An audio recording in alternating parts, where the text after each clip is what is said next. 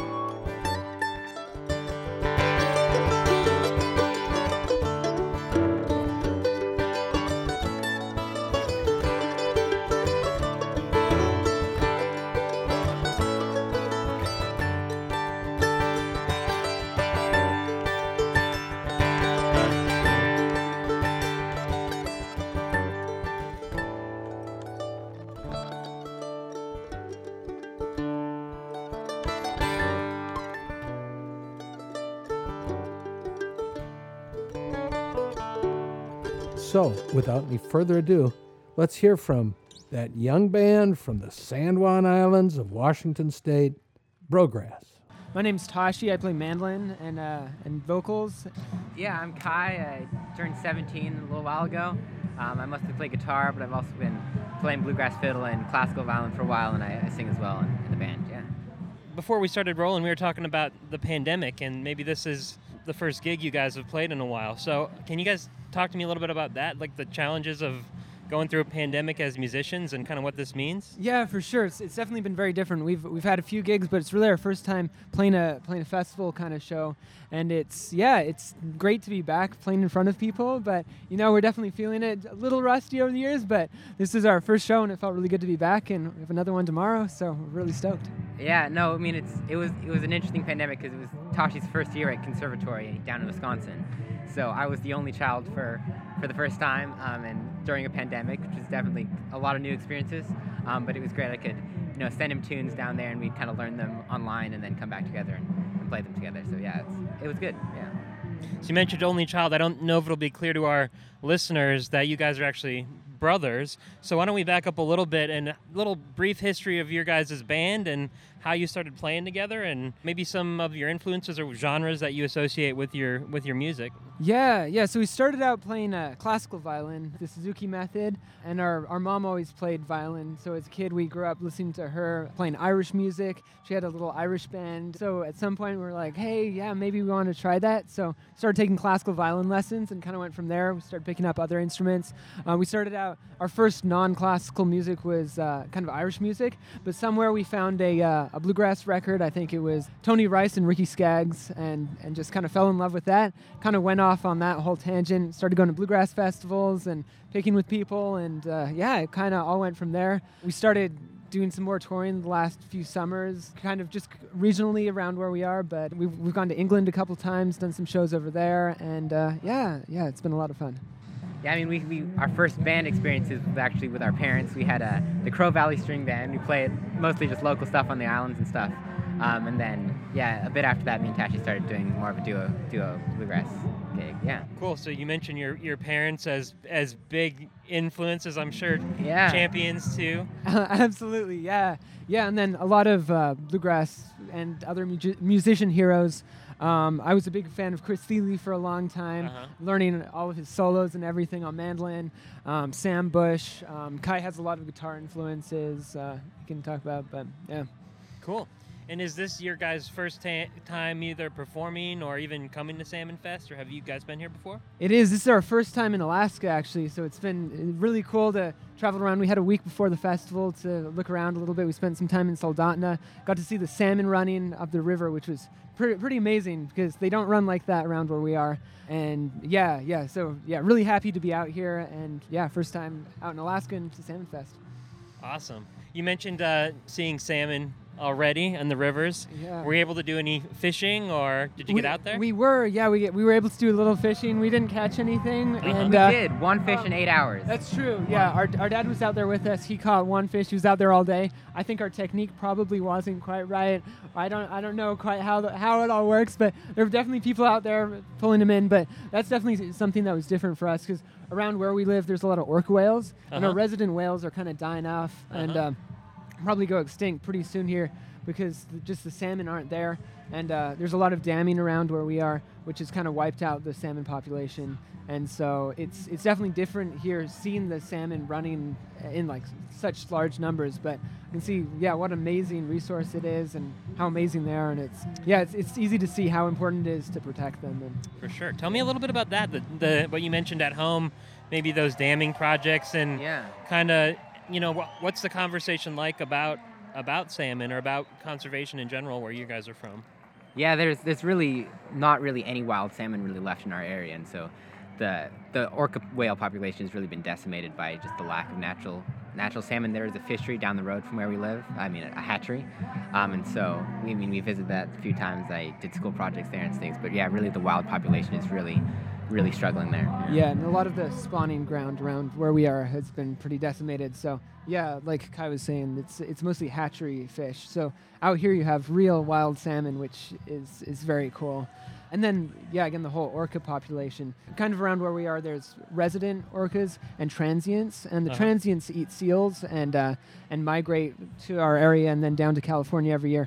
But our resident orcas spend the whole time just right around where we are, and they only eat salmon. And so it's been really hard on them as the salmon population gets wiped out. And we definitely feel that in a lot of our whole tourist industry around where we are is around orcas. And so I think everyone really feels the salmon, going away. Very, very interesting. Yeah, I didn't know that about the orca populations. Is that a draw that people are coming in to see those orcas? Is it going to have a big impact if they do leave, or if absolutely, definitely have a big impact on the economy in the little islands we live in. Wow. Broken people film high screen. I catch a reflection, just a trace of me, before it disappears into the street. I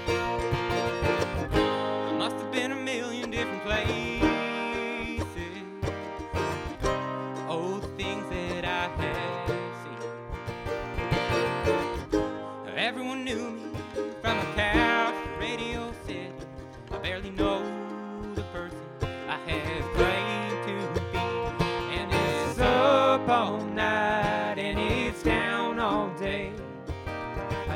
where I'm headed, but it seems I know the way. I wait for the lights to fade out, walk into the fray.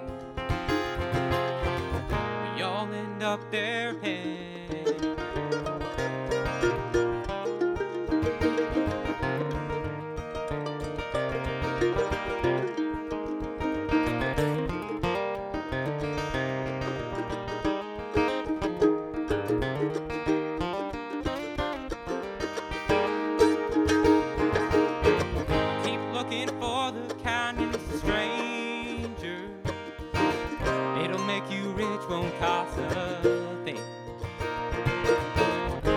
Wander wordlessly around these city streets, reaching for the good times, all the good times that it brings. And it's up all night and it's down all day. I don't know where I'm headed, but it seems I know the way. I wait for the lights to fade out and walk into the fray. Y'all end up there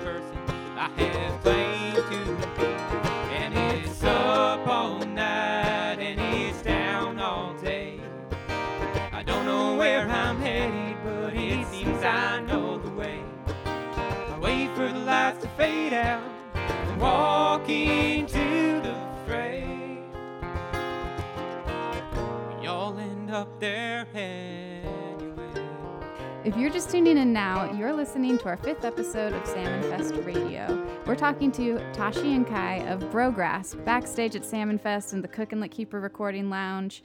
And you can catch up with anything that you missed by tuning in wherever you get your podcasts. You're maybe on the first stop or one of the first performances post-COVID, but touring around, traveling around California or wherever else you've been, have you noticed other environmental challenges? You know, I know there's a lot, maybe other challenges you see communities around where you live. Yeah, I mean, this summer's been interesting because we've had a huge drought around where we live. We've hit record high temperatures. 80 days without rain where we're living. Yeah, which has been pretty amazing and kind of scary to see kind of affects the whole global warming thing. And there's a big question around where we live about damming because it's super destructive for the fish, but the alternative is oil and there's a lot of the other sources of energy that they go for can be even worse. So that's a big question around where we are. But wildfires have been a huge issue in our area as well. I mean, last summer we couldn't go outside for a month because of just the smoke in the air. And we have friends in Oregon and people whose houses have been taken out by wildfires, and certainly more prevalent in the last few years. Yeah, it's what an interesting situation. You know, seeing these rivers dammed is, I'm guessing, for hydroelectric power primarily. Yeah. But we're also seeing the obvious effects of fossil fuels. Yeah. So absolutely. Man, it's an interesting conversation. You know, we feel like at this festival especially, music is bringing people together. The love for salmon is also bringing people together, especially the way people depend on it and use it here. So how do you think we can use these kind of common ground, love of music, you know, and love of being out there interacting with the fish like you guys did? How can we use this to build, you know, common ground around these goals of maybe changing what's going on? Yeah, I think recently, especially politically, there's been a lot of split between people, and people have really come apart. And I think the pandemic's probably not helped that. And I think, that's really the power of music, is it brings people together, especially festivals like this. People can come together around a common thing, being music, but I think the same can happen with a lot of these environmental issues. And people have to realize that we're all on the same side. We're all here on Earth together. And it's our one planet, our one place, and we all have to share it and take care of it for each other. Yeah, I mean, in a society that's almost defined by inequality and polarization, it seems like any common ground we can find is just like we're doing here at Salmon Fest, and playing music and any way to bring people together is really important. Well, very well said. Yeah, and jumping off that question, what kind of a future do you imagine that we can be hopeful for, or what do you hope for, not just for your band and your success, but also for all of us here in Alaska and around the country and around the world? Yeah, I mean, more of the coming together kind of thing, but I mean, it's nice to see just how much people seem to care, and you definitely find these pockets of people like right here at Salmon Fest where people just care super hard, and seeing those people get to come together with other folks, it's I think that's really where the hope is, and where we can try and find a solution to all this. Yeah, I mean, I think the hope is in being able to look at ourselves not as parts of groups that are divided, but as parts of groups that can come together, politically, not as members of a political party, but as part of a system that's capable of enacting change. I think is hopefully that change of mindset can give some hope for the future. Yeah. Awesome. Cool. When you're on stage, what do you feel is like kind of the most important thing you're trying to convey, either a message or just in general a vibe with your music? And how do you sort of measure if you're getting a response that you're looking for, or just in general, how do you feel about the response you're getting? I mean, I think one of the big reasons that we're so drawn to music and love playing music so much is it's a chance to just connect with people. It lets us travel and meet all these people we'd never meet otherwise. And when you're performing like that, you're interacting with this huge group of people at the same time. And so that's really important. I mean, growing up, we always had these heroes who were just incredibly talented, and we're always striving to get as close as we could to them. And it was always an impossible task, but that constant pushing yourself and trying to be better, knowing that you may never get there, but that your goal is always to get better. And I mean, you talk to people, some of these performers who've been playing their whole lives and are still learning and performing, and I think that's an important thing and kind of what it's all about. Yeah, I mean, like Tashi said, I mean, it's just the power of nurturing connections between people is really what we're here to do. And so playing old Jackson Browne songs and seeing older folks smiling in the audience, those kind of things, seeing people waltzing in the front is just really what makes it the best. Yeah. How do you feel like your music has changed your relationship as brothers, or how do you feel like you guys have evolved as a family even? Yeah, I mean, like any brothers, we're best friends sometimes, and sometimes we hate each other's guts. Yep. But I think music's really great because it's something that we always have to come back together and fight it out and keep going. So we've definitely really felt it since I've been off at college this last year. Yeah, just kind of how important playing music together has been for us. But yeah, I mean, it's great. We'll always have it, and it's always a great opportunity just to come back together and keep playing together. Yeah, something to always come back to, I think, is a really powerful thing. And so even when he annoys me and beats me up, to come back to it is always good. Yeah, it's great to have that. Yeah. Awesome. In our show, we feature interviews, and we also play recordings of the music. Just wondering if there's a particular song or a couple of songs that you might like us to feature, and if so, maybe what the inspiration behind those would be, or what the meaning is there for you guys. Yeah. I mean, we just released an album right before the pandemic, that just came out in 2019. It's called By Your Side, and recorded it with some local musicians from our area and produced it with a friend who's big in the old time community. And yeah, that the title track By Your Side is won by an Australian band called Mustard Courage, an Australian bluegrass band, which is a rare sight down there. And that's I think an important song, just a message behind that, and people coming together has really been what we've been lacking these few years. And so that's a favorite track for me. Yeah, and then from our set just here today, yeah, Fortunate Son, which we close the set with, it's another favorite of ours. Yeah.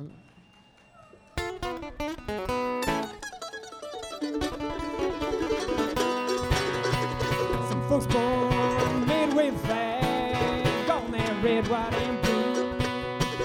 But when the band plays hell to the cheek, they up on their cannons at you. It ain't me, I ain't no sinner's son. It ain't me, I ain't no fortunate pawn.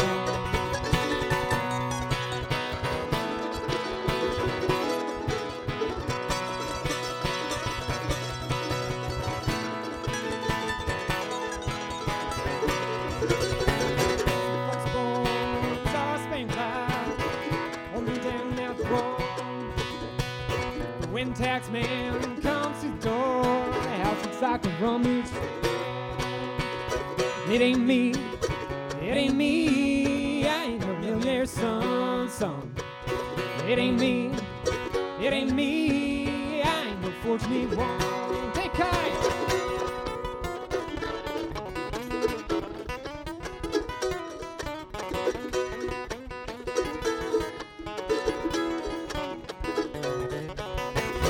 Folks born stars paying lives, oh, they'll send you out to war. But when you ask them, well, how much should we give? Their only answer is more, more, more, yeah. It ain't me, it ain't me. I ain't no military son. It ain't me, it ain't me. I ain't no fortunate one. It ain't me, it ain't me. I ain't no fortunate one. This is Brograss, and you're listening to Salmon Fest Radio. Can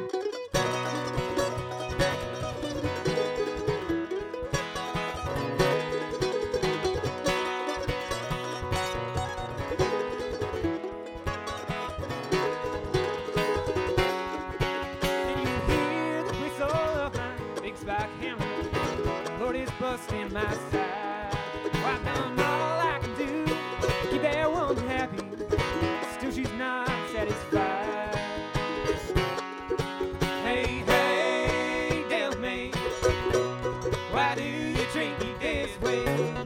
Hey, hey, tell me, I'll get even someday.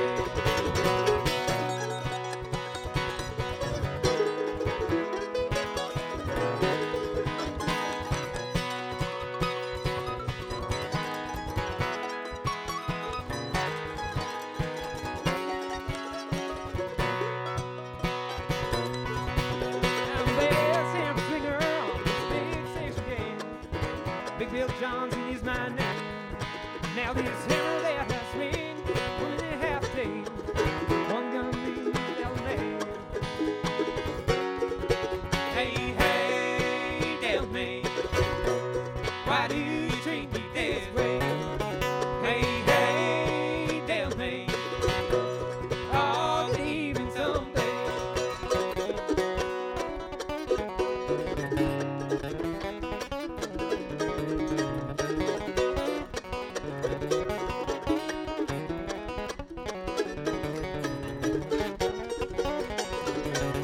Now I've been all around the world, not much I get done. There's still a lot I'd like to see.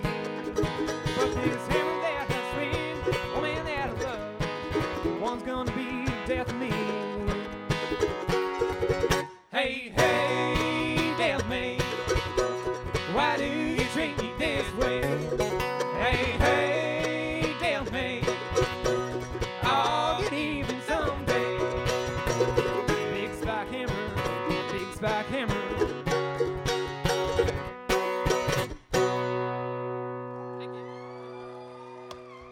You might want to take a minute now to get a cold glass of water or something after that performance.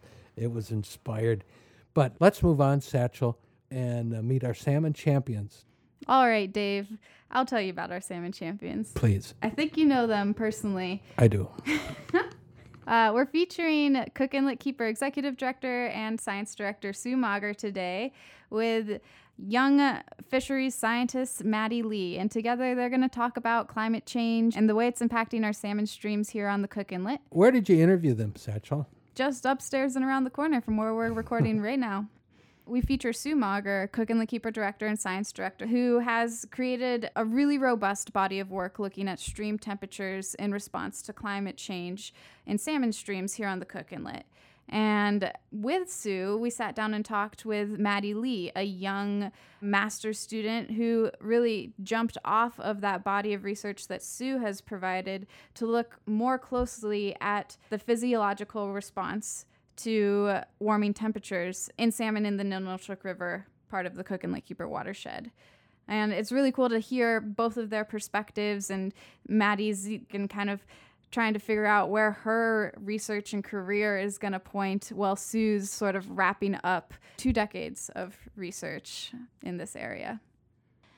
I'm Sue Mauger. and I have been looking at the intersection of land use change and climate change on salmon streams, and thinking a lot about how that information can inform our fisheries and land management. I'm Maddie Lee, and my research that I'm conducting is looking at the impacts of heat stress in Chinook salmon migrating upstream and linking their thermal stress to their reproductive performance in the hatchery as well as in the wild on the Ninilchik River, and comparing that to Crooked Creek, which is a cooler system, both based on the Kenai Peninsula. And I'm also a small business owner. I started a GIS consulting firm here in Homer, and that's really what started this work. And also working with other organizations in town like Kachemak Bay Conservation Society and Alaska Department of Fish and Game and USGS. And so this project was born from quite a number of collaborators, and I feel really grateful to have been part of this project. What is your draw to salmon? Why did you both choose to work specifically in doing salmon research? What makes you feel connected to Alaskan salmon?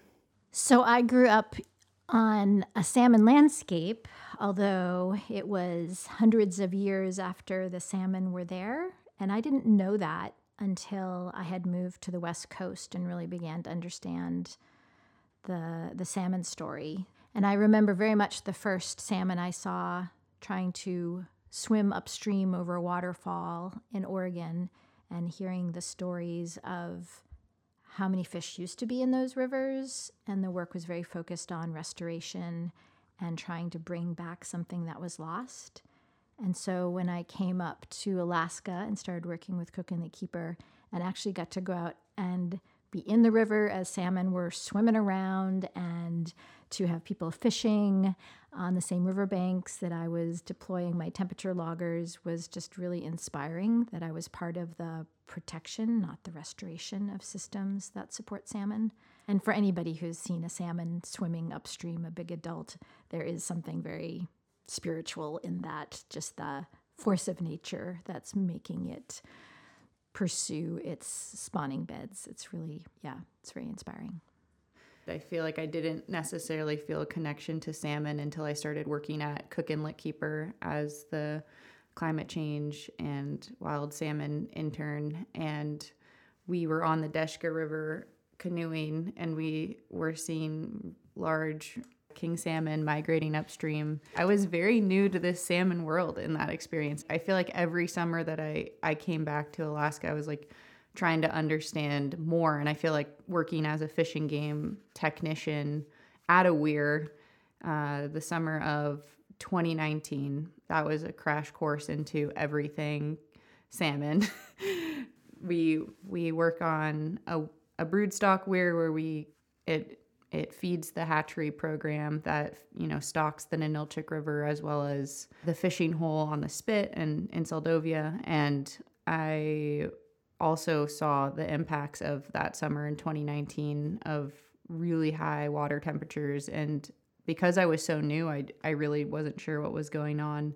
But, there was talk in our group of like, okay, let's be, very careful while we're netting, because it's pretty likely that these fish are undergoing some sort of thermal stress. And, you could see a distinct difference in the way that the salmon were swimming around in the net on these hotter days. And I think that is really what fueled my desire to look into that more here on the Kenai Peninsula and trying to understand the connection there. And, in some ways it's like, I'm still trying to understand, is that normal? Like at some point salmon do experience thermal stress, and that, that does happen, but it's also trying to understand at what point is it going to threaten the salmon population. And that's really what I'm trying to parse out right now in my research. Great. Well, Sue, you have been monitoring water temperatures on Alaska's salmon streams in the Cook Inlet for 2 decades now. Is that right? Yeah. So can you just tell us about the arc of your career and your findings? Like, what really stands out to you over those 2 decades? Yeah, well, so similar to Maddie, coming from another place, there's a lot of learning going on as you experience a new place, trying to understand why that's happening, why this is. And I came in just at the end of the spruce bark beetle infestation that had really been very dramatic on the Lower Kenai Peninsula in the late 90s. And so I came in 2000 when the trees were dead. There was a lot of logging going on. There was a lot of change. There was a very poignant community concern about what happens to a salmon stream when your forest dies. And so that really drove the research that I started and that had been ongoing. We had been doing it for a few years, and I came in and carried that work on, trying to develop some baseline data. And unfortunately, we often do this. We are in the middle of an emergency and decide to start taking data when we are already well past the baseline, right? Like things have already changed. And that's sort of a chronic challenge. So we had a run of really warm summers. And out of curiosity about what kind of temperatures we were in, I started putting these loggers out in rivers. We were getting temperatures above 20 degrees Celsius, which is 68 degrees Fahrenheit. And that's pretty warm for a salmon. 55 and lower is really their preferred range. Once you're getting towards 70, that's surprising, especially in Alaska, right? You think of this as like the coldest part of their range. So then I started asking around about, what are temperatures in Alaska? And was a little surprised to find out that there weren't really long-term data sets for temperature, which is kind of like your basic, like if you're going to start doing anything in water, temperature is the first thing you're going to do, right? Because it really impacts a lot of other water quality parameters. So I started taking temperatures, not really thinking it was going to be the rest of my career, but it has been 20 years, and we have data sets that go from 2002 to this summer. I'll go out with our Alaska Conservation Foundation intern. That's the same program that we hired Maddie through back in 2017.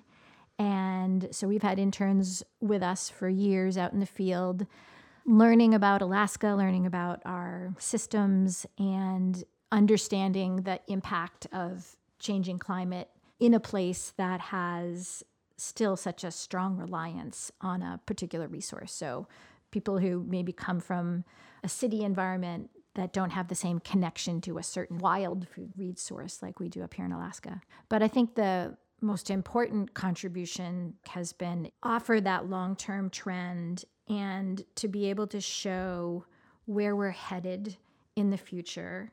And so when someone like Maddie comes along in 2019 at a WEIR, she has no perspective on whether this is a warm or cold year, but our research shows exactly how extreme that summer was, and that based on our data and our modeling, that wasn't supposed to happen until like 2060. Like we were like 50 years ahead of where we thought we were going to be on the temperatures for streams. And that's really dramatic. And if you don't have that long-term story, you don't have that perspective, you really have no idea. Can you talk a little bit more about your experience as a mentor through these intern programs, and what impressions do these young people leave you with? I know that you're leaving them with a lot of impressions, but is there a takeaway from this program you want to share? For me, the salmon story is such a great opportunity to tell the story on like the hour it's taking you to get to the field site. Really helps you connect some dots in your own head. There's a lot of learning that goes on back and forth. Questions are an excellent way to clarify things in your own head as you're trying to figure out how to answer.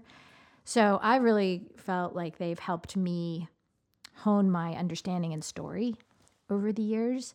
And especially if you've done something for a long time, it's so wonderful to have new energy in that space to really help you remember why you love doing this and why it's important, and to see someone grow their understanding over time. I think Maddie is one of 4 of the interns who have gone back for advanced degrees in fisheries or stream ecology. So that feels good. There are probably a few of the interns that decided, okay, field research, not my thing. And that's great. That's nice to know at the age of 20 as opposed to later in life. So we've had a real smattering of people in internship program, but in all cases, I'd say they brought an awful lot to our organization. And I remember being in the canoe with Maddie, and we would, come around to bend and put our paddles in, and suddenly it would just like explode with fish trying to get by our canoe. And that's just, it's pretty joyful. So it's all good stuff. Awesome. Maddie, do you want to share your experience and how it maybe served as a springboard for you?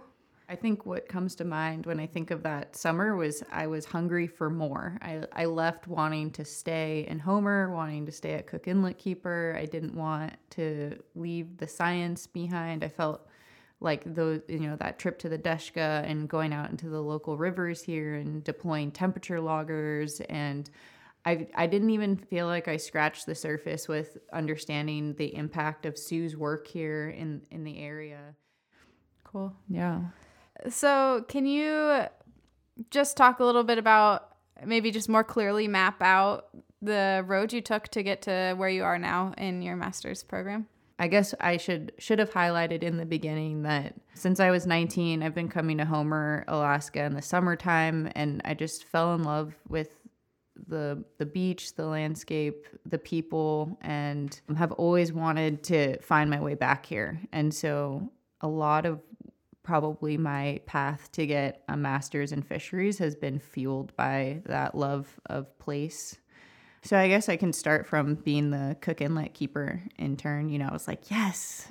I was just excited to come back to Alaska, and I was really open to learning about, stream temperature monitoring. Also, having come here 2 summers prior, I'd always heard of Cook Inlet Keeper, and I just really looked up to the nonprofit and felt like I really saw the impact it had in the community.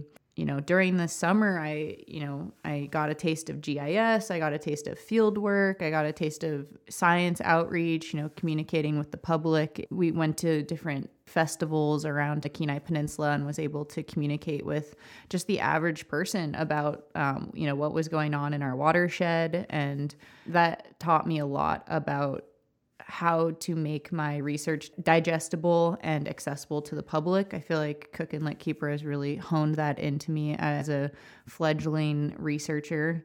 And once I left, I started a job at Apple doing GIS. And I just really kept dreaming about Alaska while I was there. And I just didn't get my kind of the connection to the land, and, that my work meant something greater than capitalism, and just that I felt like something was missing. And so I found my way back with the first job that I could get, but one that was outdoor related and science related, and that was as a fisheries technician with Fish and Game.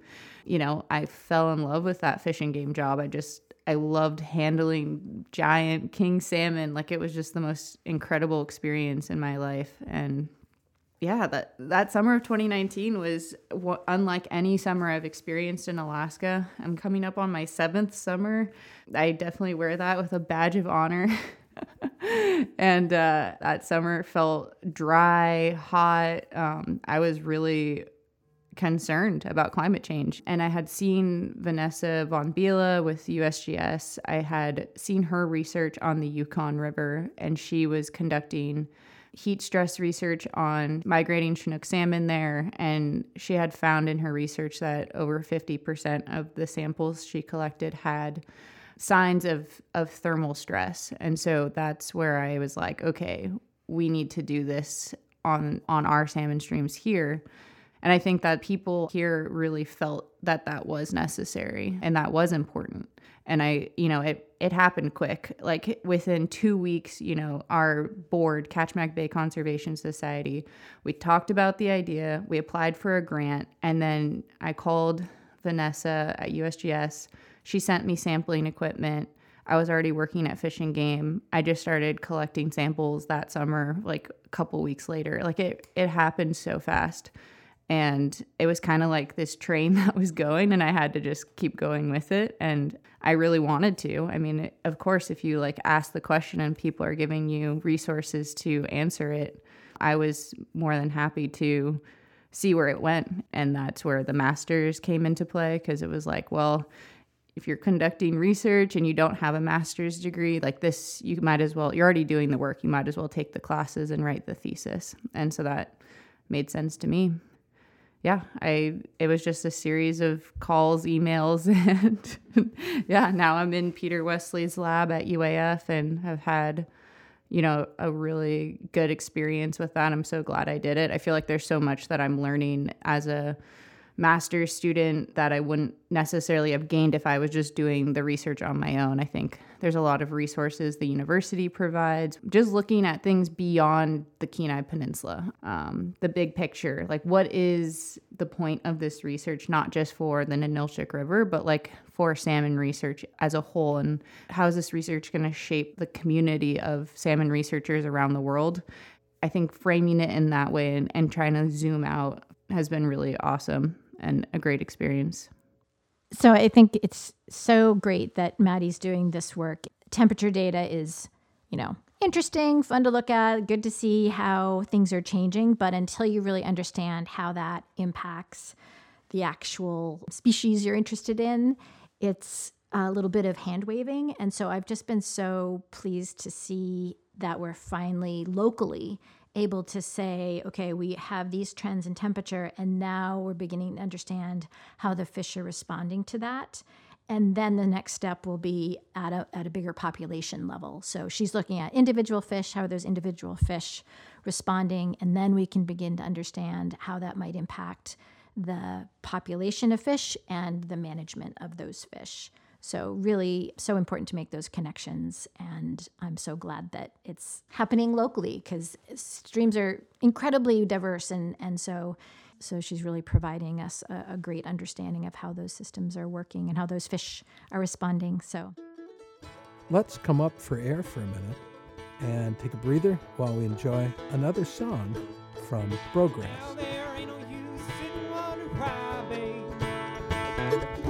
If you don't know by now, there ain't no use to sit and wonder why, babe.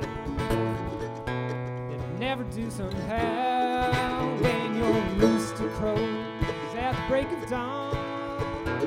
Look out your window and I'll be gone, 'cause you're the reason I'm traveling on. Don't think twice, it's alright.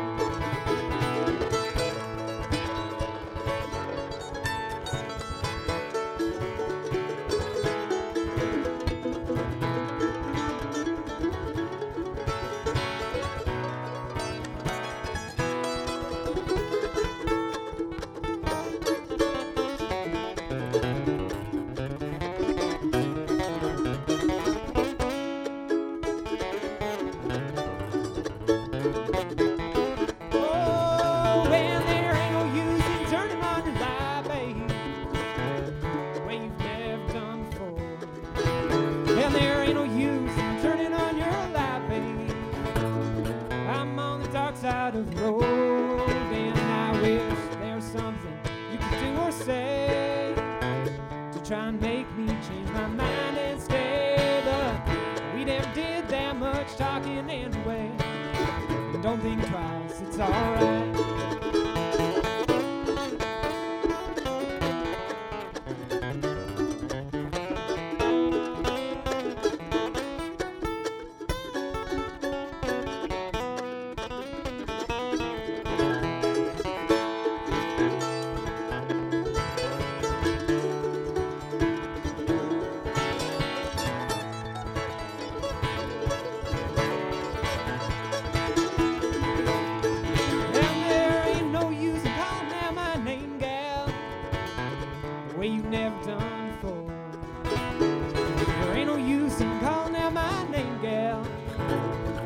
I can't hear you anymore. I was thinking, wandering, walking down the road. Once loved a woman, child I'm told. Gave her my heart, but she wanted my soul. And don't think twice, it's alright. So long, honey, babe, where I'm bound, I cannot tell. Goodbye, it's too good a word, babe. So I'll just say fare thee well. Yeah, now, I'm not saying you treated me unkind. You could have done better. but I don't mind. You just wasted my precious time, and don't think twice, it's alright. You just wasted my precious time, and don't think twice, it's alright. This is Salmon Fest Radio, and you're listening to episode 5 of our second season. And you can catch up with anything that you missed by tuning in wherever you get your podcasts. Back to Sue and Maddie. Maddie, can you tell us more about the research? How are you analyzing that impact to fish, temperature impact to fish? So similarly to how USGS conducted heat stress research on the Yukon, I got the same sampling kit, let's call it, where I am collecting a muscle biopsy. How do you do that? It's basically like a plug. You just push it into below the dorsal fin and you do a little twist. The fish is alive, and you put it in like a cradle to have it relax, and get a tissue sample and put it in a vial and immediately freeze it below 80 degrees Celsius. And so we had these dry shippers that we would bring around with us to the river. Then those samples get shipped to the East Coast. There's a USGS lab there. They assess heat shock protein 70, and they are providing me a concentration of that. And I'm then analyzing that against like water temperature, then including other covariates such as hatchery versus wild, like rearing origin. And so covariate is the effect of how these other traits of salmon could be influencing their heat stress levels in addition to temperature. And so that part is what I'm doing right now, is the analysis. But additionally, this past summer in 2021, we got additional funding, and I was able to do a radiotelemetry aspect of the project. And so I actually esophageal tagged Chinook salmon using a plunger, and you push this tag into its mouth and it sits in its stomach. And so it has this radio antenna sticking out of its mouth. And so I did that 15 times. There was 15 tags, and that allowed us to see where the salmon were spawning. And I would track them all summer long. So I had pack rafts, and I was floating the Ninilchik River on a weekly basis to see how quickly the salmon were moving upstream. And then once they got to the spawning grounds, I was able to then find the carcass and check it for pre-spawn mortality. So I'd open up the carcasses and look for egg retention and determine whether or not if heat stress had a relation to its egg retention. And so that's where I'm linking it to spawning success. Okay, so I want to that was a lot of information, and it's very clear that you are deep in it because you're using a lot of terminology that researchers use. So I'm not going to ask you to say that whole thing again, but some things that stood out to me. You're doing tissue sampling for heat shock protein. Can you tell us what heat shock protein is? Mm-hmm. So heat shock proteins is in all organisms. It is a thermal response that protects your cell's function when it's experiencing temperatures that exceed its normal range. There's varying levels of heat shock protein that salmon are releasing when it's exposed to varying temperatures. This is what I'm trying to understand in my research, is where is that threshold at which we're seeing a really large spike in heat shock proteins in these salmon, and trying to link that to, is it water temperature, or could it be stress, or could it be, their rearing origin, so whether or not they were reared in a hatchery versus in the wild. These are hypotheses and questions you're exploring in your research. Yeah, exactly. And I'm using the muscle plug that I collected in the field to tell me more information about their thermal stress or thermal experience. But I'm also using, the water temperature data that's collected from Cook Inlet Keeper and comparing those. And so that helps me tell the story of what happened to the salmon as it was migrating and how it's affecting its performance. And so that's what Sue's talking about is it's very much on the individual scale,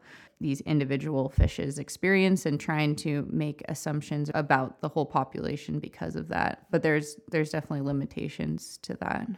So the tracker that you're plunging down these 15 fishes' throats, is that just a geographic tracker, or does it also monitor temperature? Because I'm recalling that you tagging fish with temperature trackers as well. I also, to make it more complicated, I had an additional tag on them. The radio tag helped me find the fish, and then I also tagged the salmon with a temperature logger tag, and that gave me the river's temperature at the location of the salmon every 20 minutes as it migrated upstream. So I'm also comparing the salmon's thermal experience and comparing that to what just one temperature logger that's stationary in the river is telling us. And so that is giving me a more accurate representation of that salmon and what water temperatures it was experiencing and whether that is affecting its heat stress or thermal stress. Right. And I think that's really cool. I want to let Sue jump in because like the cross comparison to what the main stem of the river is doing versus how the salmon is navigating that temperature is really cool to have both sides of that. I know. I love this stuff. It's so cool to really understand, because you're right. Like, we can put a temperature logger in the stream, and that's giving us some representation of that stream channel. But we know that rivers have a lot of diversity in their temperature, and that that's something that we've been mapping here at Cook and the Keeper for about last 10 years using thermal imagery, trying to understand that variation in the stream channel, and then to have a map of where the fish actually go can really help us understand the value of these cold water habitats that we're able to see on the thermal imagery.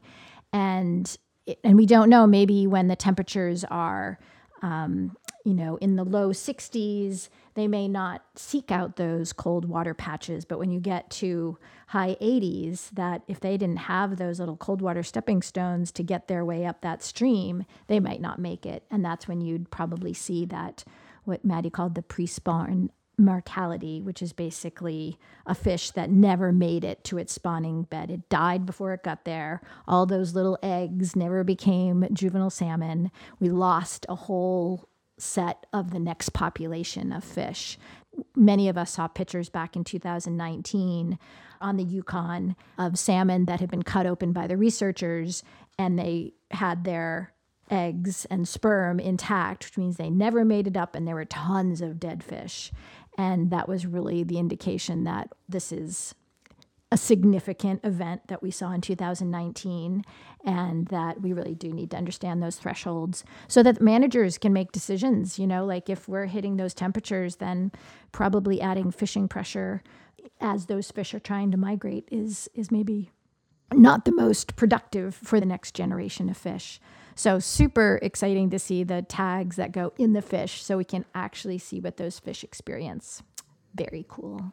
Yeah, and I think what was really exciting for me was like a lot of the time when we research climate change impacts on a species specifically, there can feel like a lot of doom and gloom. And so I want to provide a little nugget of positivity that, this is still preliminary research, but what I found so far was that the salmon's thermal experience on the Ninilchik River was consistently below the actual stationary temperature logger. And so that gives me an indication that the salmon are seeking out those cold water pools when they have the chance to. And I think when I saw that data, I realized that this is a very adaptive species that's resilient, and when faced with the choice, it can behave in a way to survive. And I think that hopefully provides people with some positivity that salmon are very, very resilient species. And that we, as people living here, have to make a choice to make sure that we keep those cold water faucets going, right? And that's where we begin to see the intersection between fisheries management and land management. because for those fish to thrive, those cold water places need to persist. Even as climate change continues, that groundwater that's feeding that cold water is so important. So that's where the salmon and people part of the story really come in, and that we have choices. I fervently hope that we will always be talking about conservation and protection, and that when Maddie is in her 22nd year of doing science research in Alaska, that she's not become a restoration ecologist, that she is still on the front edge of learning about these amazing populations of fish. So in passing my baton to Maddie and her cohort, I hope that you will always be working towards ways to keep our bounty, and that we won't be talking about what we've lost.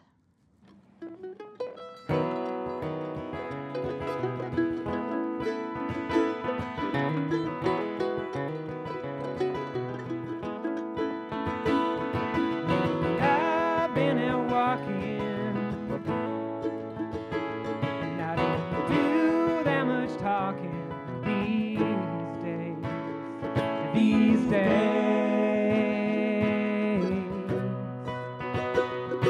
These days I seem to think a lot about the things that I forgot to do for you.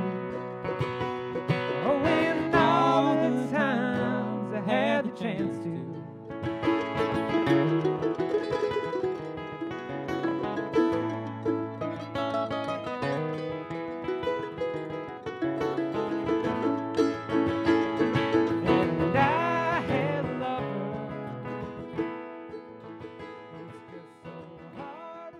All right, I think that's a wrap.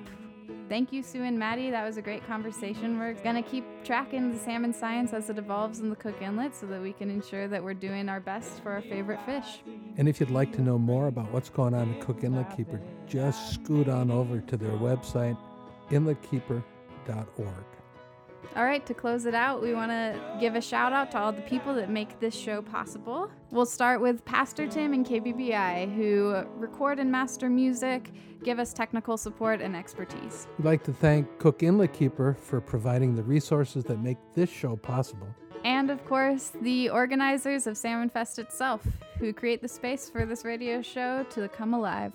And where would we be without our esteemed producer, Kira Hardy, who is the chief congealer of this show, and I think we couldn't do it without her. And of course, our features from this episode. We've got Brograss, Tashi, and Kai, who was interviewed by Dave's very own offspring, Tom Applin. Thank you. And thank you to our salmon champions, Sue Mauger, Cook Inlet Keeper Executive Director and Science Director, with Maddie Lee, grad student at UAF, working to conduct research on the Ninilchik River. And I think that's everybody, so let's wrap this show up. Thanks, Dave. Thank you, Satchel, and thank you for joining us on Salmon Fest Radio. Tune in again in a couple weeks for the next episode, or find us wherever you find your podcasts. We've got a year and a half's worth of episodes for you to dig into. Visit our website, salmonfestradio.org, to be aimed in the right direction.